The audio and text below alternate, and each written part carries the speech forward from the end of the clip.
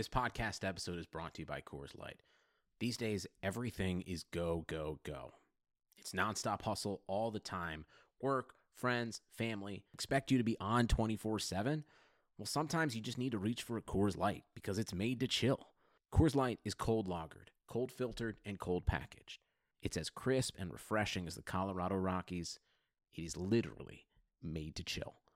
Coors Light is the one I choose when I need to unwind. So when you want to hit reset, reach for the beer that's made to chill. Get Coors Light in the new look delivered straight to your door with Drizzly or Instacart. Celebrate responsibly. Coors Brewing Company, Golden, Colorado. The Golden Edge podcast is sponsored by STN Sports from Station Casinos. STN Sports is the only sports betting app you need this season. Sign up today and get a new sign-up bonus of up to $50.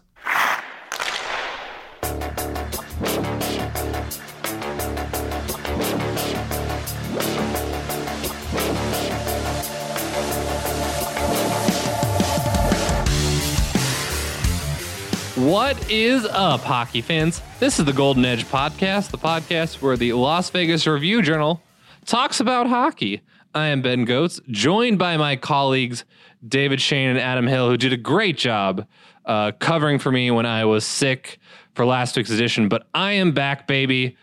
I'm very excited to discuss hockey. We got a lot to get to, but before we talk about the Golden Knights' recent string of games against good teams, we want to remind you that the Golden Edge podcast is presented by STN Sports Mobile from Station Casinos.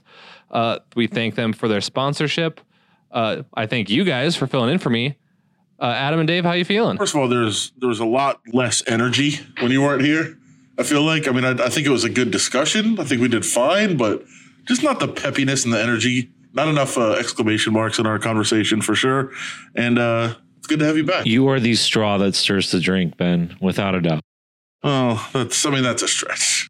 I just try to be a... We don't use straws. This is true. Well, I have been told I'm a tall drink of water multiple times, so I feel like this analogy works.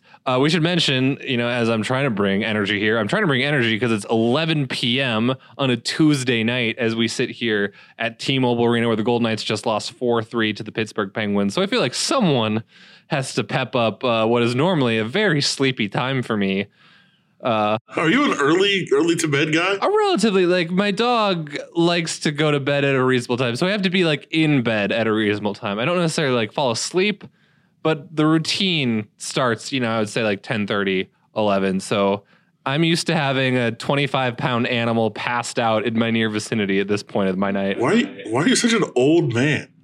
You're 25. Yeah, I'm 25 going on 50, which I'm comfortable with who I am, though. This is just who I try to be. We'll see if the Golden Knights are comfortable with who they are, because, of course, they got poked a little bit, and there was some poking back this week because they played three really good teams this week. Three teams that are all in playoff position since we last re-recorded this podcast. They beat the Philadelphia Flyers 5-4. They did not hang on to win, but it was a close win. Then, of course, they overcome a 3-goal deficit for the first time in franchise history, defeat the St. Louis Blues 5-4 in overtime on Saturday. And then as we're recording this, they just lost 4-3 to the Pittsburgh Penguins. That was another 3-0 deficit. This one they could not overcome, and they lost. So the all-important question kind of now is, as the Golden Knights sit here, they are technically in second place in the Pacific Division because the Arizona Coyotes have a tiebreaker over them right now. They have the same number of points. But the Golden Knights have kind of, for a lot of the season, been, I believe, to use your phrase, Dave, flat track bullies, where the Pacific Division, to be quite frank, isn't quite good this year. The Golden Knights have built up a lot of points again over a lot of bad teams. This week they were tested, and they seem to do okay. So are the Knights good against good teams based on this week's kind of sample size? I knew we were going to have to talk about this, huh? Yeah, we do. Can't avoid it. So my answer to this is that they are better against good teams now than certainly they were early on. And just to kind of revisit everything with Gerard Gallant and all that, and kind of the context of the infamous question and all that sort of stuff. I mean, let's go back and look at some of the wins from early on in the season against teams that were above them in the standings, because they were few and far between. You've got Toronto, which came right before they fired Mike Babcock. With Fleury's incredible save to keep the Knights ahead. You've got the game at Pittsburgh. Obviously, Fleury kind of stole that one. Even Paul Stastny kind of talked about that tonight, how it was kind of a flip, in terms of the script, from tonight's game versus that game. There's a couple, if you just go through the record, early in the season, they weren't beating good teams. They got blown out twice by Colorado. But yeah, lost to Boston. Right. They deserve credit for their play this week and for beating Philadelphia, which at the time was in a playoff position, was playing well, was above them in the overall standings. Obviously, St. Louis leading the Western Conference, huge historic win like we talked about. And, even against Pittsburgh, 40 minutes or so was pretty good. When you kind of look at it as a whole, they didn't play poorly or anything like that. So certainly I think their performance against good teams lately is kind of in line with just their play in general, because the fact remains since November 27th, since they made the scheme switch and tweak and all that sort of stuff, they've played better against everybody. Good, bad, in the middle, kind of doesn't matter. They've clearly kind of just turned the corner, I guess you could say, as a team in general. I feel it's also a good time to look at, just to evaluate them, because I think we've all been watching the games and saying this team is playing better. But now you've got a stretch of games against really good teams to say, okay, how much better are they playing? How well are they playing? I think it's a good time to kind of to measure where they are. And right now it seems like, yes, they are playing better. You can just see that they're playing better, but at the same time, back-to-back games now, they've fallen behind 3-0. And it wasn't necessarily that they played poorly. It was a couple, like in tonight's game. And again, you said this is Tuesday night. They just got finished playing Pittsburgh, and they fall behind 3-0. I think overall, you would look at the game and say the Golden Knights were probably the better team out there, but you can't make mistakes. You can't have the mistakes that you do make turn into goals. And when you're playing good teams, it's harder to overcome those things. And I think they're learning those lessons. So in the end, when the season is over and 82 games have been played, you're going to look back. It really doesn't matter except for how many points you have. That's really all that's going to matter. But you are going to go to the playoffs. You are going to want to know how you measure up against some of those better teams. You're going to have to find out at that point. And you kind of measure yourself against those good teams. Yeah, I was going to say the whole measuring stick kind of analogy that they always use, I think is kind of what's relevant here and pertinent and was part of the whole question and things like that, because, it's one thing to beat the teams you're supposed to beat and good on the Knights and other teams and, whatever, especially for the Knights to get back into kind of the race and things, they beat the teams they had to beat. That's what you have to do. But like Adam said, you always measure yourself against the best teams. You kind of want to see how you stack up, and pretty much up until that point, that was something that the Knights hadn't really, I guess, measured up. And lately, like we've just kind of talked about, not to belabor the point, but as they've improved their game and everything as a whole in the last month and a half, we've seen the results, against the good teams. They beat Arizona, they beat St. Louis, they beat Philadelphia, kind of you can start to, I guess, maybe let's say criticize David Schoen for asking the question, because, at least lately, they have been better against the good teams, at least until, tonight against Pittsburgh, where I think that was also the point of the question. And we're kind of referencing it without saying it.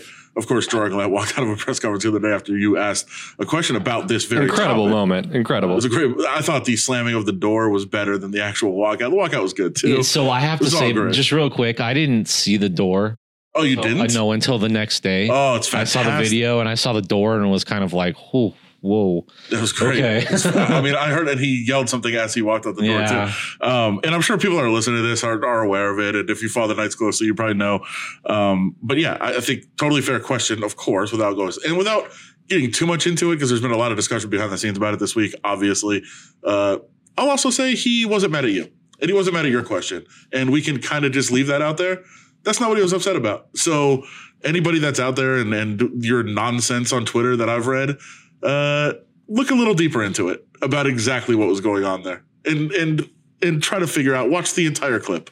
Maybe that will help you kind of get some more context of what was going on. But in the end, completely fair question. And I think even Gerard Gallant would say probably an overreaction to what was actually a positive question about, hey, you guys showed that you can beat good teams. that's actually a positive question, not a negative question like a lot of people try to frame it. Either way. Yeah, they're proving a lot with this current homestand. This was game 5 of a 7-game homestand.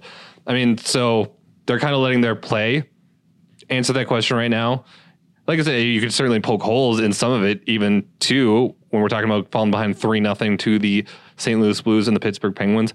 But ultimately, they came back and they beat the Blues. I mean, a team that also, really pushed them around when they were in St. Louis just last month. The Knights had 2 really good periods against the Blues, but the Blues kind of had a championship level second period in that game to take control.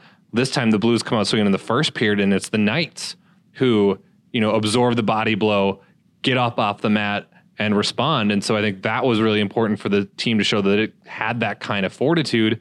And they almost had that once again tonight, but this time a 3-0 deficit was, too much for them to overcome, as it is most nights with most teams. Probably not a good habit to get into if you're the Knights. But like I said, I think that fortitude is something that's impressing, in this homestand too, because they've had to do it in different ways. They've had to hold a lead against the Flyers. Don't say hold on. Hold on. Defend a lead late against the Philadelphia Flyers when everything was going against them. They were outmanned 6-3 in terms of skaters at one point late last game. They have to hold on. Against the Blues, it's the opposite. They're chasing the game, and they have to figure out a way to do it. They're figuring out how to win and how to play against good teams in different ways. And all those experiences, I think, are helping this become a more confident team at this point of the season. Right. And I guess I would kind of point out that that's maybe where they were stumbling early on. Max Pacioretty talked a lot about, finding that killer instinct and things like that. I think that's kind of what you're, referring to, that's where the Knights were not getting the job done. They're getting those things handled more. They're holding on to leads. They're showing that resolve, like you said, even though it fell short tonight. But those are the things they weren't doing in the first, month and a half or so of the season that, kind of went with this turnaround, I guess you could say. Is all happening right now. It's all kind of part of it. I mean, everything kind of works together. You play better, you play well, all those sorts of things start to happen. You find that killer instinct, you find ways to win, find ways to, find a point out of a game you're not playing well, find 2 out of a game you're not necessarily playing well, things like that. They've done that much more in the last month and a half. And I think that's, probably the main reason and the thing that you can attribute most to, their turnaround and why they're, like you said, at least tied on points for the Pacific Division lead right now. Yeah, and I think you got to give them credit for finding ways to do that because they've had all sorts of lineup changes the last couple days. Left wing Jonathan Marchessault has missed 3 straight games with a lower body injury. Cody Eakin, who of course has been out since the end of November, returned tonight for the first time since sustaining an upper body injury that caused some lineup shifting. Tomas Nosek was briefly out for the birth of his son, Patrick. Congrats to the Nosek family. They've had to deal with kind of a lot of stuff kind of going around them too, and they've still found a way to kind of be consistent through it. I mean, they had John Merrill playing forward at one point this last week, which we have not even talked about yet. That would be like an A topic for so many podcasts, but so much has happened this week. It's a goal per game forward. It's a goal per game forward who then they benched against the defending Stanley Cup champion St. Louis Blues. And I was going to make so many jokes if they had lost that game about how benching their star forward was going to cost them. Ultimately, it didn't. But that's kind of how, I guess, in scramble mode, they've been at points this week where they were playing John Merrill at forward. Of course, they call up Nicholas Waugh from the AHL, but they've been consistent enough kind of throughout their game and their style of play that it hasn't really mattered. I mean, it seems, like I said, that they're playing with a lot more confidence and just with a lot more of an identity than they had early on in the year, because that was something they clearly did not have throughout October. And I would say most of November, they were still kind of searching for, how do we win this year? We know we won a certain way last year. We know we won a different way in our first season, but we haven't figured out what this team kind of is all about yet. And I think they're starting to discover that. And it's going to take time as well. I mean, I think they're showing they can win different ways, which is always a positive. When you get in the playoffs, you want to be able to win a lot of different ways. And I think you're starting to see that out of this team. They showed they can come from behind. They showed they can be a dominant team like we've seen in the past here in this building. They've showed that they can show, resolve and win on the road. They show they can win with Subban and net quite frequently. In fact, this season. So they're showing they can win all kinds of different ways. And I think that's effective. But you talk about all the lineup shifting and the changes and guys moving around. Cody Glass looks like he will be out for a while. We don't really know how long. The Marchessault thing I think is interesting because we've kind of discussed it off the air, but he's missed 3 games. He's practiced a little here and there in between. It looked like he was trending toward coming back, but I don't know that this is an injury that has just happened the last couple of days. It seems like there's been issues, I think, at times throughout the year. We've seen less of a workload for him sometimes at practice. I don't think it's a huge concern because, like I said, we've seen him out there the last couple of days, but it definitely appears to be something that they're trying to kind of manage throughout the season here. Yeah, no, definitely. I mean, he's a guy who kind of has taken some maintenance days throughout the year. And so we're just speculating. Like, we obviously don't know if they're connected at all. But I mean, he certainly seemed to be fine at morning skate today. I mean, he was calling guys out. He called Shea Theodore out for not hustling on a 2-on-1 drill, which was just incredible because Shea Theodore very much looked like a guy that was like, yeah, I showed up to morning skate because I felt like I had to. And now you're yelling at me for not going hard in the drill. So he's still, providing his big motor mouth just to the team on the ice, just not in games right now. I think we've also seen, with all those changes on the lineups, one thing we have seen is whoever plays along with Pacioretty and Stone is going to be pretty good. That is a constant. Paul Stastny was back with them today. They certainly picked up where they left off. Chandler Stevenson has, of course, been really good for them lately. It's overall, like I said, most combinations seem to be working for the Knights right now. They're, kind of tinkering with the first line a little bit with Jonathan Marchessault out, but certainly the rest of the lineup seems to have found a little bit of an identity too, which is why they are playing pretty well against good teams right now. I think the answer ultimately to the question is they are playing better against good teams because they're playing better against everybody right now. I think it was a good question, Dave. The next thing we're going to talk about is... that was a really full circle right there, but... Thank you. I tried. That's impressive. I do my best. Next, we're going to talk about another fun event coming up. The All-Star Game is at the end of this month. I believe it's on January 25th in St. Louis. The Golden Knights, as of right now, have one representative, and he will not actually be on the ice. That is Coach Gerard Gallant, who, of course, was given the honor after the Knights win over the Philadelphia Flyers. That put them in first place in the Pacific Division via points percentage at that point in the season, the halfway point, which made him the coach of the Pacific Division team for the second time in 3 years. Marc-Andre Fleury was named to the All-Star Game. He has since withdrawn. He is the only second player to withdraw from the All-Star Game, along with Washington Capitals star Alex Ovechkin. Fleury, of course, has had a big workload kind of again this year. He made his 5th straight start tonight. He, of course, dealt with the death of his father, Andre Fleury, in November. Obviously, a really tough time for him and his family, so you can certainly understand why he might just need some time away when the All-Star Game and kind of the All-Star break occur. But I ask you, gentlemen, who is more unhappy about this setup? Gerard Gallant, because he probably wants to see his grandkids, or Marc-Andre Fleury, because I think he knows that it's in his best interest to not go to the game and kind of get a mental break. But the dude cares so much about his fans and kind of putting on a good public face for the Knights and just kind of the NHL in general that I'm sure it's part of him's hurting inside that he's not going to go to the game. Well, I think you can tell just by him making his decision and, just by him making that decision, I think it was very tough for him. But I think it also tells you what he has been through this year, like how difficult this process has been and how it seems to have somewhat affected his play at times. I mean, I think anybody would be understandably kind of, distracted when you're going through things like this and dealing with family issues like this. And I think it'll be a good mental break for him. And I think it was probably a very difficult decision.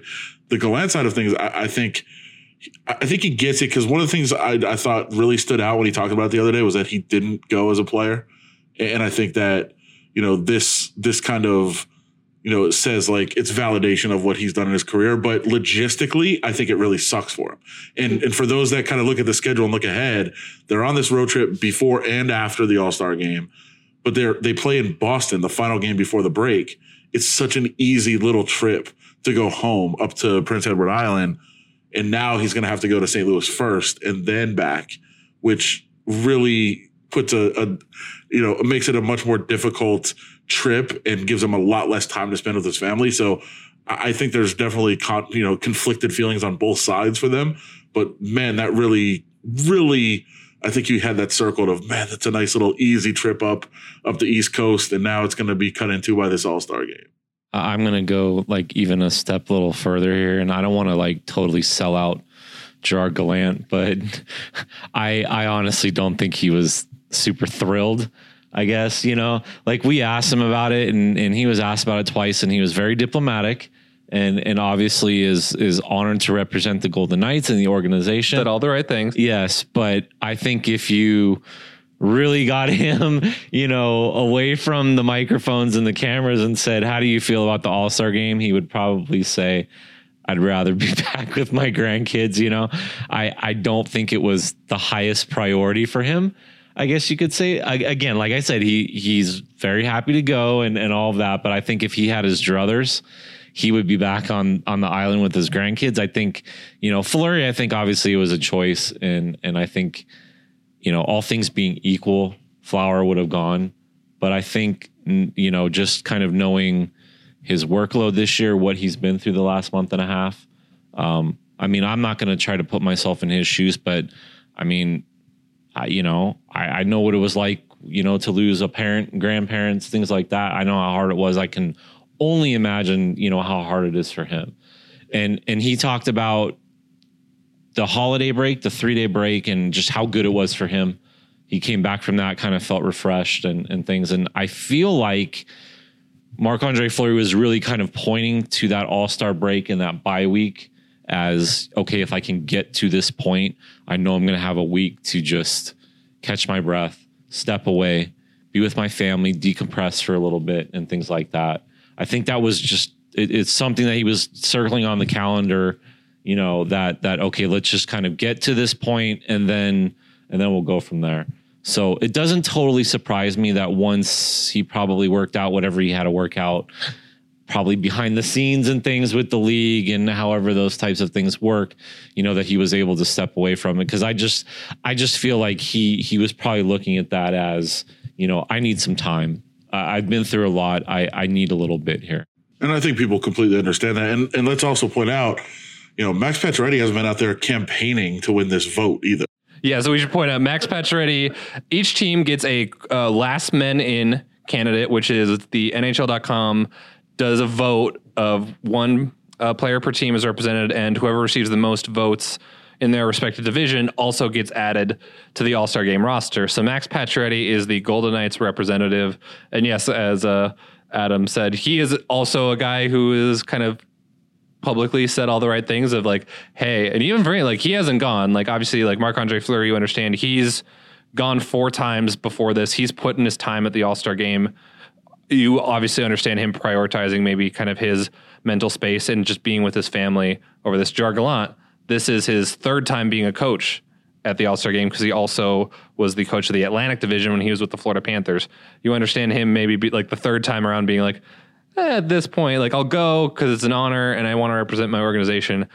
But you totally understand in the back of his head if he's thinking like, but I also love my grandkids and, had activities planned. And the Pacific Division roster is not exactly a powerhouse. Has one defenseman right now to work with. So he, once he actually sits down to do some game planning, he's going to have some headaches. So it could literally be like he goes to St. Louis just to coach for like 10 to 15 minutes maybe, and they could potentially get beat and then he's done.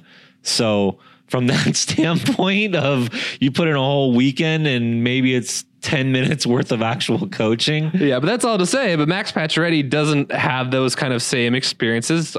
He's obviously having an outstanding season for the Golden Knights right now. 44 points, 19 goals, 25 assists in 46 games. He has never been to an All-Star game, despite having obviously a decorated career where he's been an Olympian. He's been the captain of one of the great franchises in the NHL. And even he, like I said, you get the sense that if you gave him truth serum, Max Pacioretty would probably say like, I've got 4 sons who I would love to spend time with and a wife who I probably don't see as often as I want to during the season. And I would kind of like that to be my priority, but it's kind of out of his hands now. And I'm sure that there is Golden Knights fans that are just hating this conversation right now. I've seen a lot of people, on Twitter and, hey, get out the vote, go vote for him. And I think along the same line with everything we're saying, I think ultimately he would say, I'd much rather have the time off. But at the same time, as you said, he hasn't been. If he were to win that vote, I think it is a way to get in to say, like, hey, the fans really, really want this. Like, I'm going to accept this and go and appreciate it. And I'm sure at the end of his career, somebody'd look back on and say, yeah, that was a very cool experience. I'm really appreciative for the fans to do that. But I think you're right. At the same time, it's like, hey, it's a long season. I got 10 days off to spend with my kids.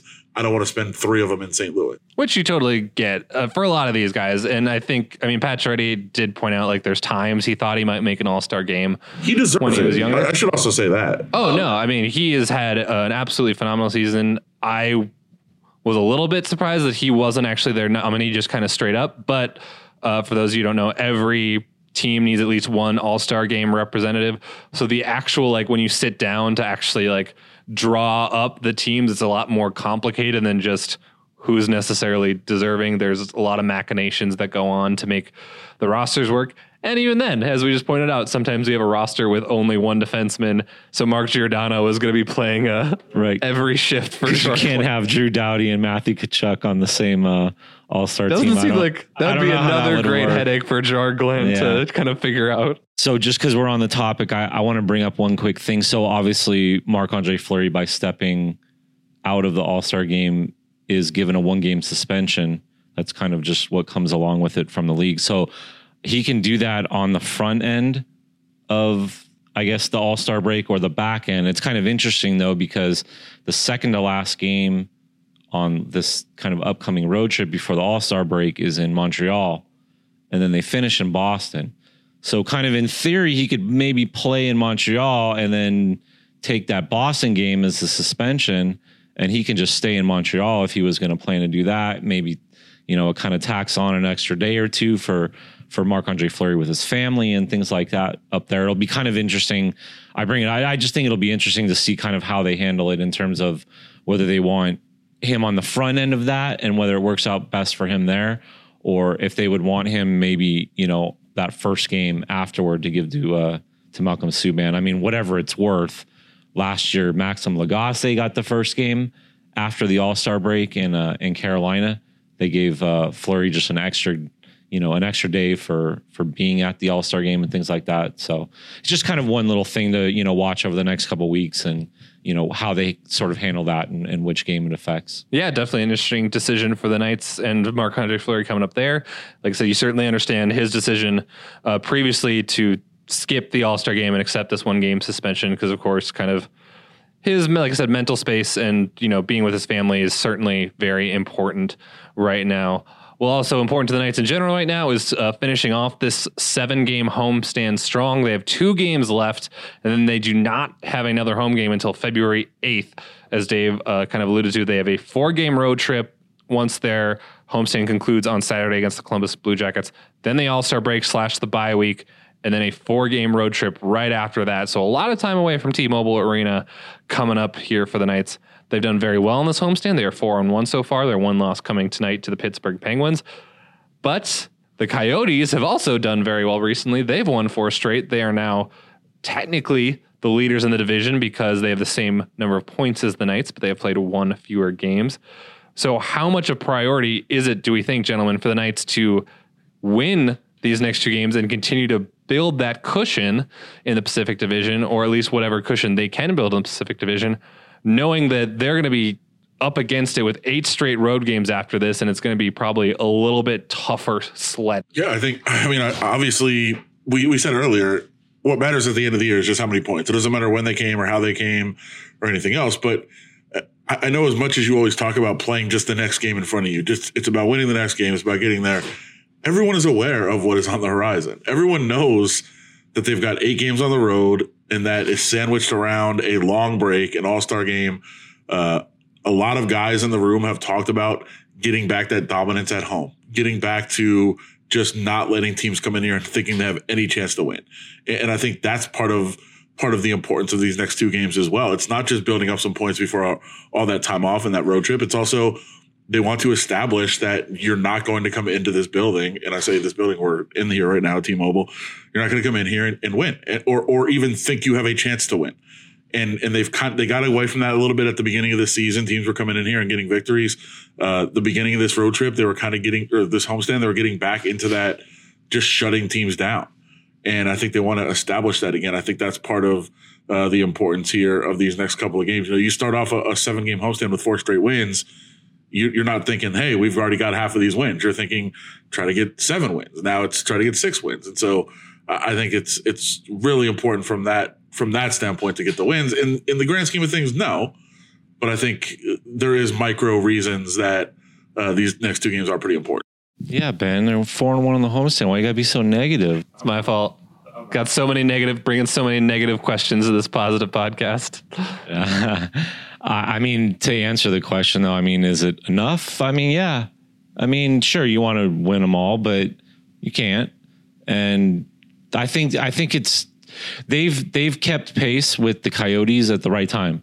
You know, like they haven't lost ground. Yeah, when you're, you know, what I think it was like 7 of their last 8 home games before tonight, they had won. It's, you know, 11-4-3, you know, whatever the numbers are and all that sort of stuff. Like you play that well, you kind of think, okay, maybe we're going to create a cushion or we're going to, you know, gain ground, you know, whatever it might be. And they haven't really done that. They haven't separated themselves kind of from the pack other than when you kind of, I guess, look at it, maybe them and the Coyotes have both started to. I mean, it's not just about the Knights right now. I mean, if you kind of look at Edmonton, I mean, they've won 2 in a row, but they were kind of fading a little bit, maybe kind of turned into the skid and got it straightened out. But, you know, Calgary seems to be coming on a little bit. Vancouver was really hot. It was like 7 in a row before they lost. So, I mean, it's kind of the division. I mean, everybody kind of got hot at the same time. And if you're the Knights, you're probably sitting there going, dang it, you know, like we put this run together. Like, you know, you'd like to create a little space and they weren't able to do it. But, you know, it's all kind of part of it. I think it's more a matter of just, you know, continuing to play well and continuing to establish their game. Like we've talked about, just their identity, you know, kind of understanding what they need to do to win games. And obviously they've shown they can do it a couple different ways. They can play a heavy style, you know, they can go up and down a little bit if they have to, which, you know, come playoff time, that sort of versatility, I guess, or the ability to win different types of games, you know, is going to serve them well. As far as the home stuff, yeah, I mean, they weren't very good early. I think it was like 14-7-3, I think, going into tonight, I think was the record, which looks a lot better. So, I mean, everything, you know, in this stretch, not perfect. You know, of course you'd like to win all 5, but certainly I think 4-1 is something that, you know, they have to feel good about. Yeah, and it's something for them to build off of as they kind of close out this homestand. They've got a game Thursday against the Los Angeles Kings. And as I mentioned before, they close out this season-long 7-game homestand, which actually is tied for the longest homestand in franchise history. Saturday against the Columbus Blue Jackets. We will be there. We will bring all your Golden Knights coverage to reviewjournal.com. So make sure to check out all our fine work there. Dave wrote a great game story from tonight's game. Ed Graney wrote a great column on Marc-Andre Fleury and kind of his legacy in Pittsburgh. And then also, of course, dealing with the death of his father, because that's obviously been an emotional weight that Fleury is carrying right now, as it would be for any athlete or just person who goes through something like that. Before we sign off, I want to remind you that the Golden Edge podcast is presented by STN Sports Mobile from Stations Casinos. We want to thank you guys all for listening so much. We try to hit you up with a new Golden Edge podcast every week. We got you a bonus episode this past week with Golden Knights prospect Jack Dugan, who was at the Fortress Invitational, the college tournament. We have a bonus episode coming up this week as well that should drop on Friday with a special guest, a member of the Vegas Golden Knights. You're going to want to make sure to check your podcast feed for that on iTunes, Stitcher, wherever you get your podcast. Once again, guys, thank you so much. I'm Ben Goetz, joined here by Adam Hill and Dave Shane. We'll talk to you again real soon.